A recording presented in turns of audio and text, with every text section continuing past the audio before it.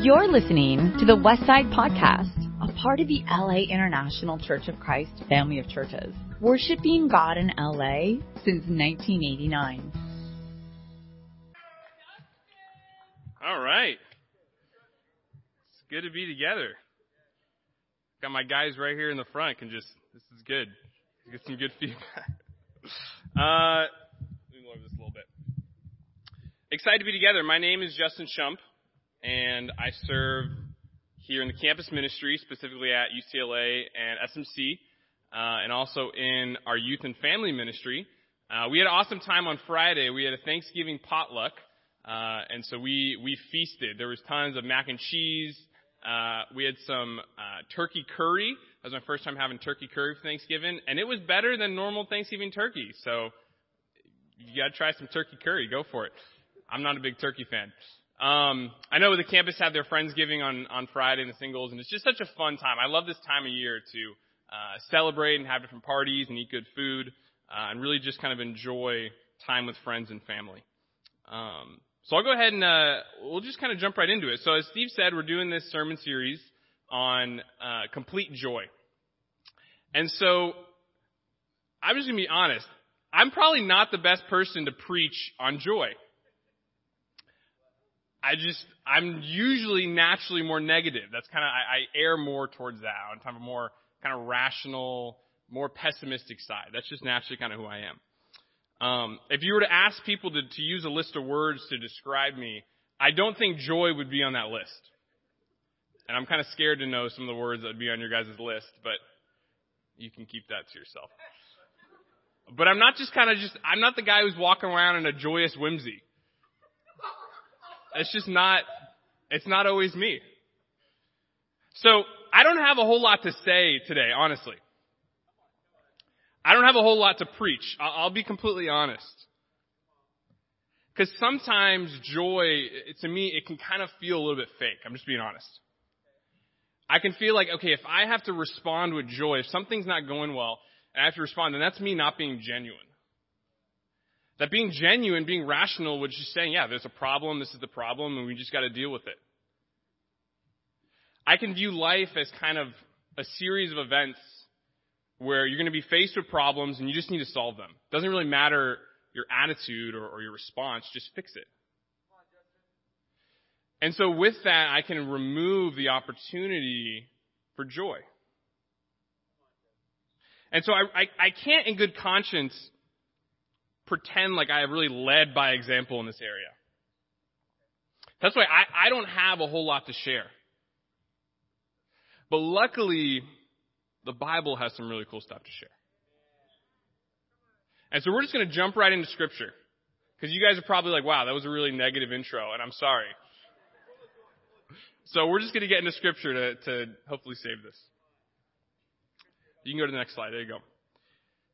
All right, two different Proverbs. So we're studying out joy, and we're using the Proverbs to combine joy and wisdom. So this is Proverbs 15. It says, light in a messenger's eyes brings joy to the heart, and good news gives health to the bones. Proverbs 17. A joyful heart is good medicine, but a crushed spirit dries up the bones. I'm going to read it again.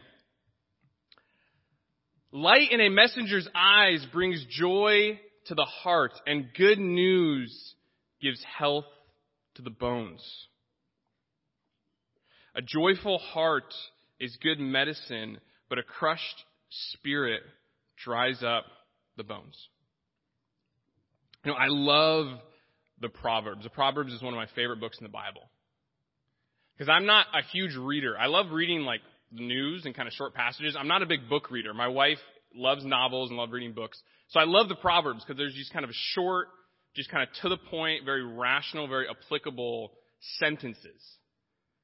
And I love it. I get super excited reading the Proverbs. And so I found these two Proverbs, and I thought they were super cool.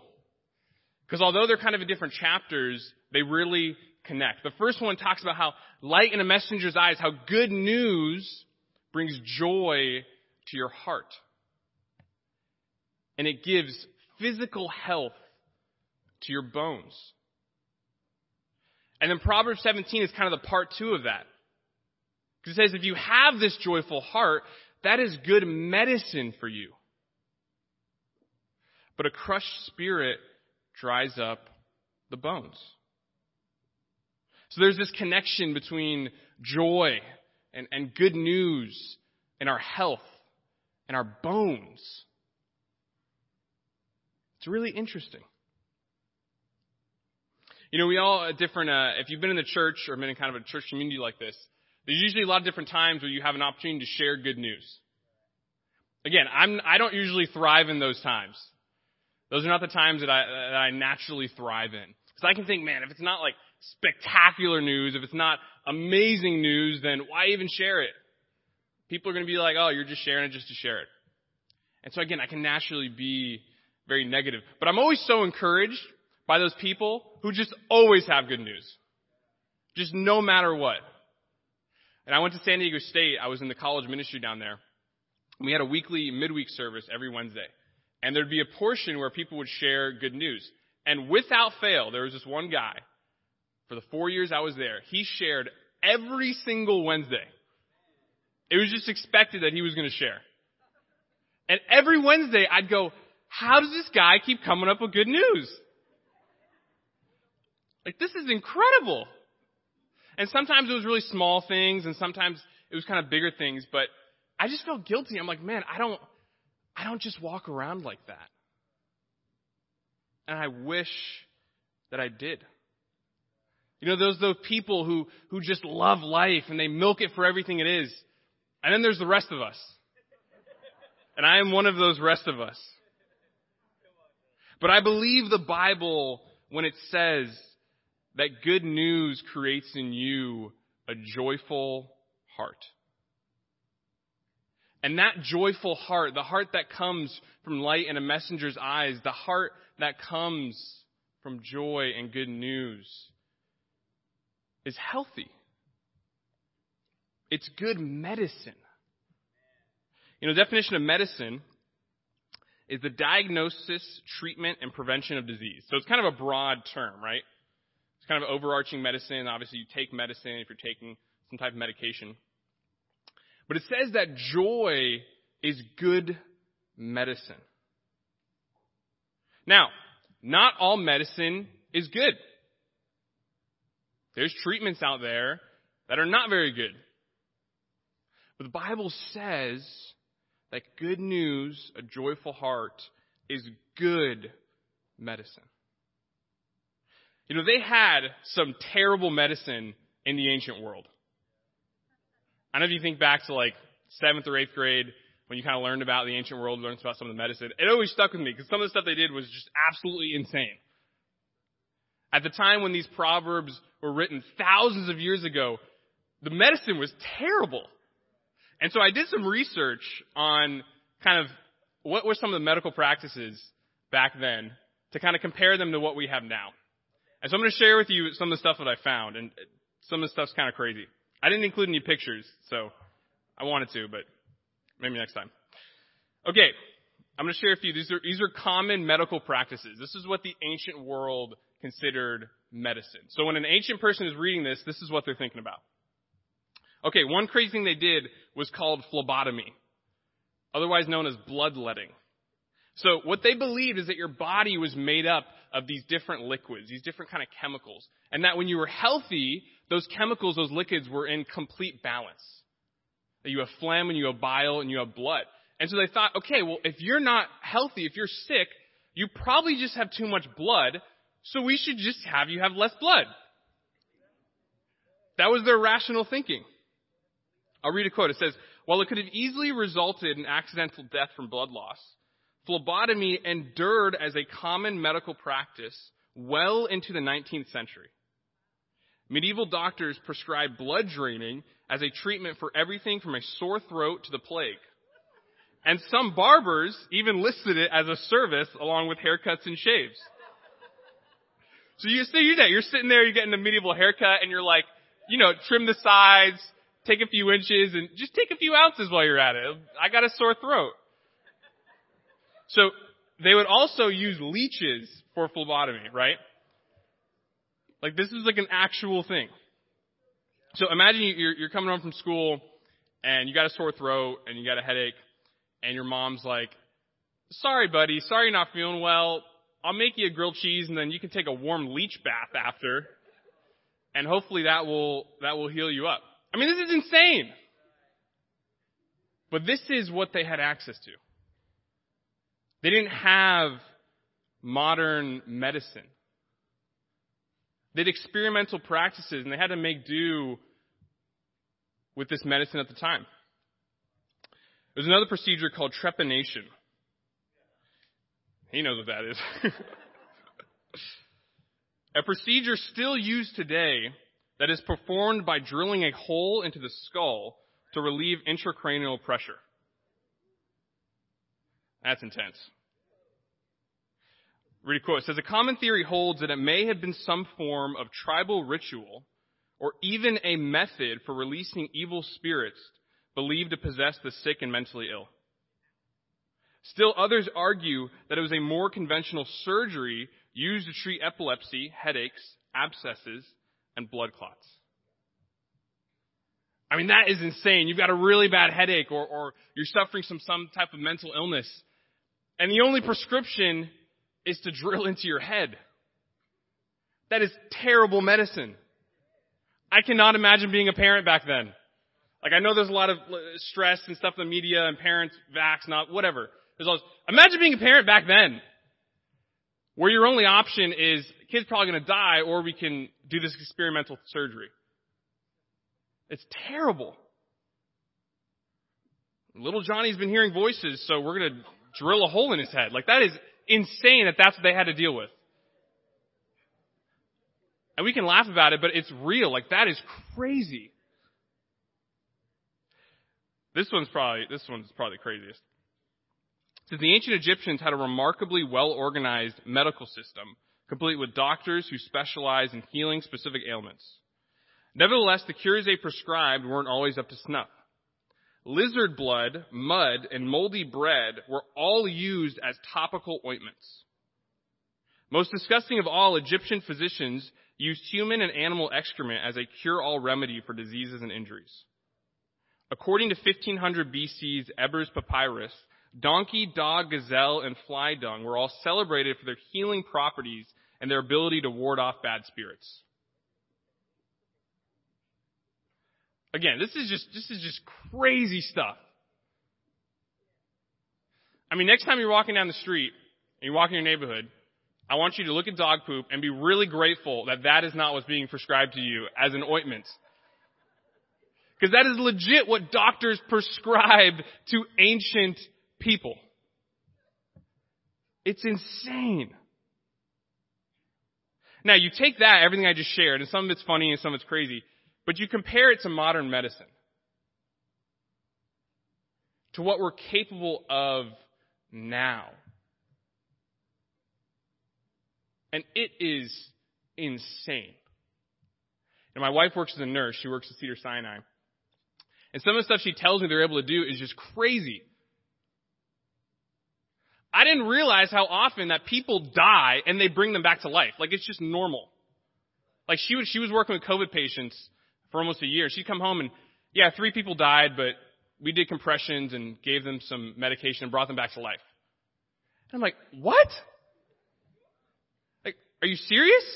Yeah, you just shoot them up with some epinephrine, get their heart going again, perform an emergency tracheotomy, and they're good. They're back to life.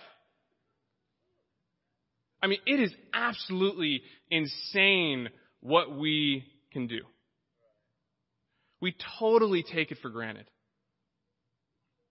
And my sister had a baby about 2 months ago. You can go to the next slide. I got to show you a picture of a baby after everything I just said, right? So you can look at that and be encouraged. That's little Tommy. He's in his little sheep outfit. Looks super cute.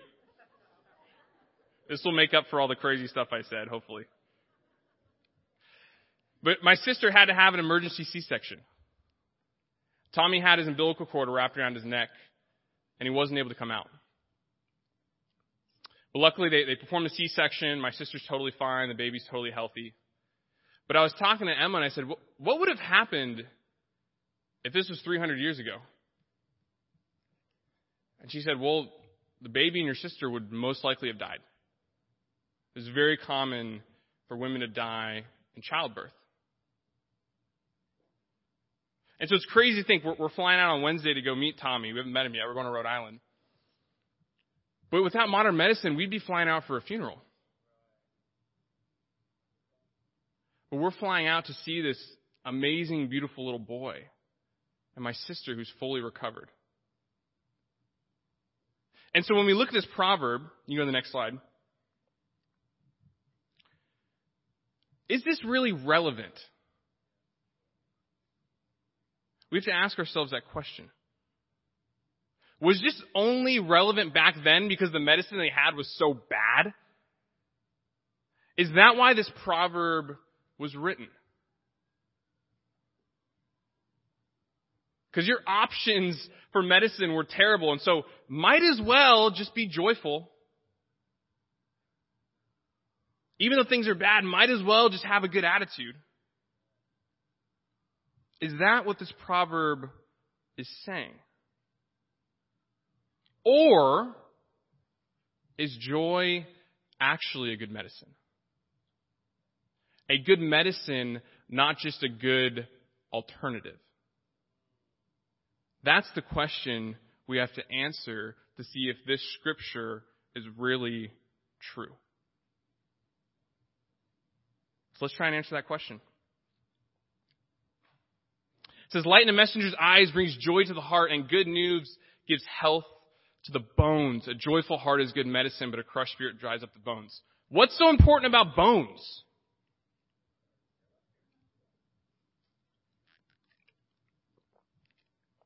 Why does it mention bones? You know, your bones are very important. They make up your skeleton. They support your body. But they also do something really cool, which I wasn't even totally aware of everything they do. But Emma works on a bone marrow transplant and hematology floor. So she works every day with people with leukemia and different bone cancers and tons of crazy stuff. Bone is where your blood is made, if you didn't know that. Bone is where your platelets are made, your white blood cells, your red blood cells. And blood is really important, if you didn't know. In almost every single culture, blood is associated with life. The Jehovah's Witnesses, they don't take blood from other people because they believe that life is in your blood. It's crazy. Cedars, where Emma works, they're one of the few hospitals that does non-blood bone marrow transplants for Jehovah's Witnesses. It's crazy stuff. But pretty much every culture associates life and death with blood. And blood is made in your bones. Your white blood cells, your immune protection, your ability to fight off disease. The reason you all are alive right now is because of your bones. Your red blood cells, they transport oxygen throughout your body. The ability to breathe, although muffled because we're all wearing masks, is because of your bones. The reason you get a cut and you don't bleed out and you scab because of your platelets is because of your bones. Isn't it interesting that this Proverbs writer knew how vital the bones were to you, to your health? It all starts in the bones. If you have healthy bones, you'll have healthy blood. And here's what's interesting. Some of the most common and deadly diseases we fight as humans involve blood. High blood pressure, high blood sugar leading to diabetes, heart disease, leukemia, all things that involve blood. Our health, your health, is very closely associated with your blood, with your bones. So what does this all mean? Because although we live in a time of modern medicine, although we're not performing these crazy surgeries that they were doing thousands of years ago, we still have sickness. Hundreds and thousands of people are still dying every year from heart disease. Let's go to the next slide. It's from a New York Times article talking about the power of positivity. It says there is no longer any doubt that what happens in your brain influences what happens in the body.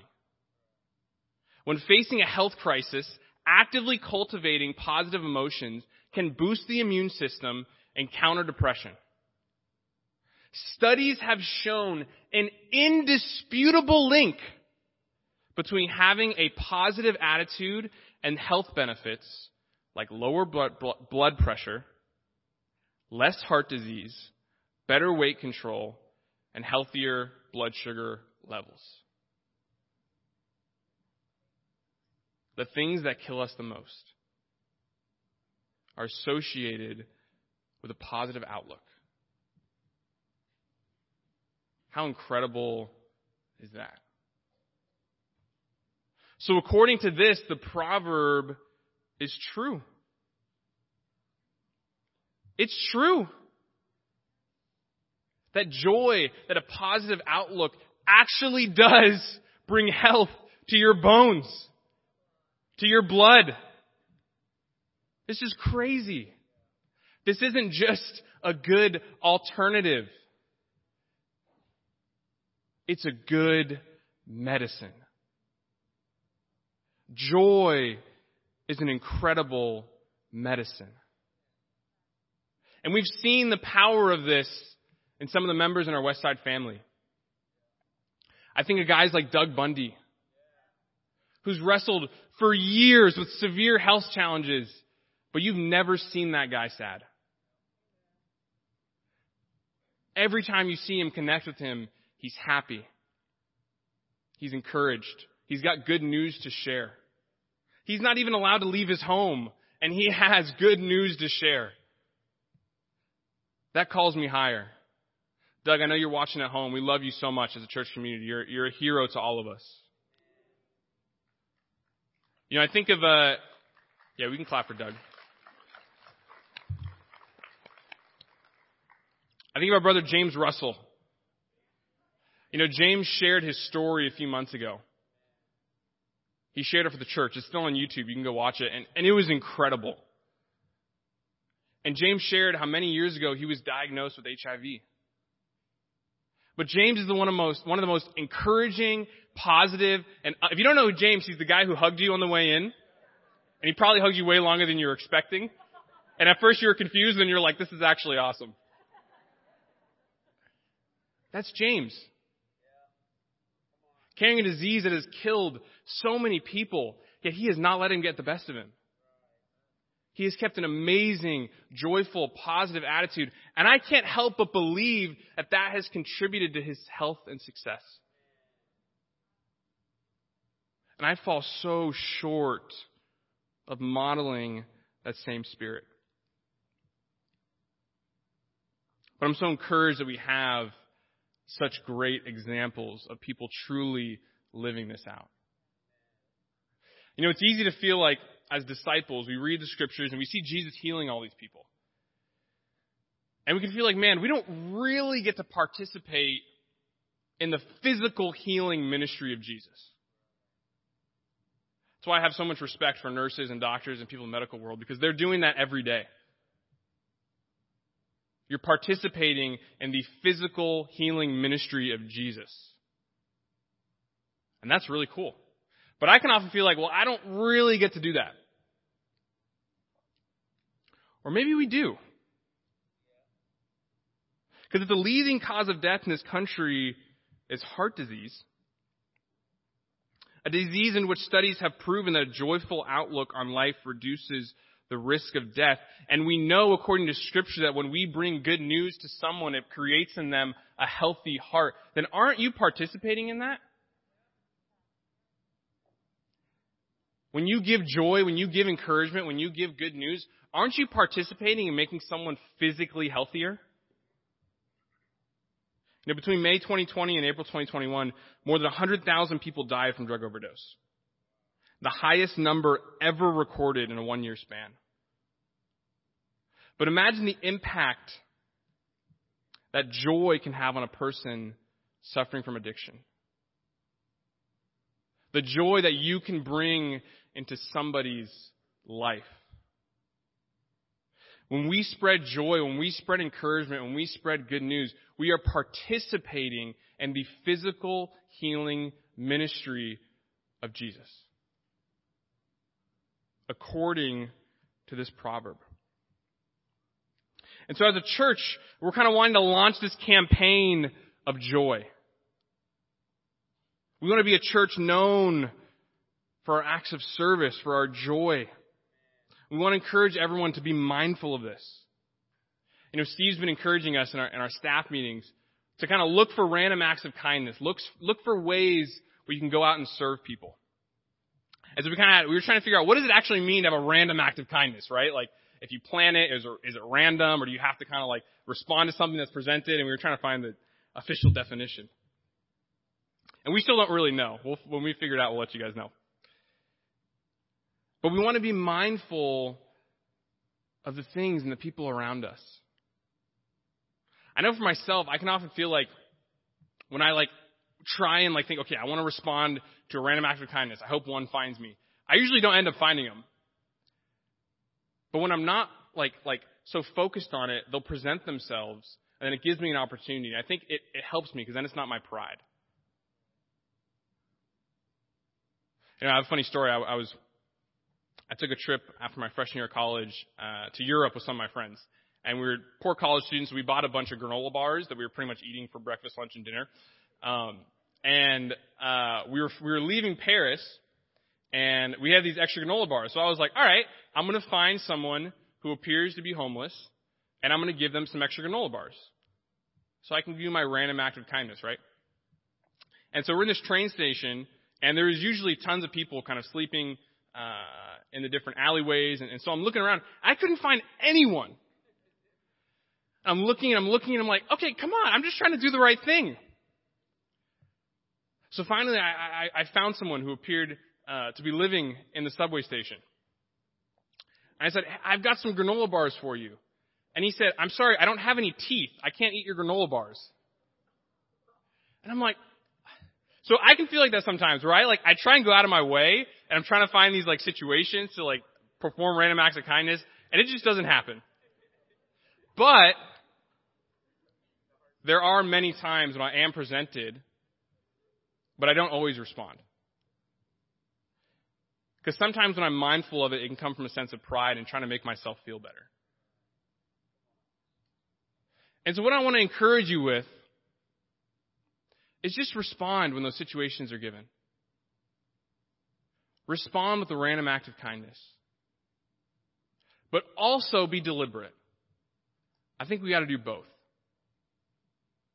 And so what I want to encourage you with and want to take a moment to do to kind of spur this joy campaign we're starting is if everyone can take out their phones, or if you got a notepad, whatever works. And we want you to write down a name of someone or a few people. Someone who you can encourage this week. And I know Thanksgiving, people send a lot of texts. I want you to do it before Thanksgiving. Do it before Thanksgiving. Don't let that person use the excuse of, they're just texting me because it's a holiday. Really take time and encourage someone. So I'll give you a few seconds so you can think about it. Think about someone. Who can you encourage? Who needs joy? Who needs some love? Because you could be radically helping that person, not only on a spiritual level, not only on an emotional level, but according to this proverb, we can actually help people on a physical level. Joy is powerful. The scriptures are true. I love you guys. Hope you guys have a great Thanksgiving, and we'll see you back next week. You've just listened to the Westside Podcast. For more information about our ministry, please visit thewestsidechurch.com or laicc.net.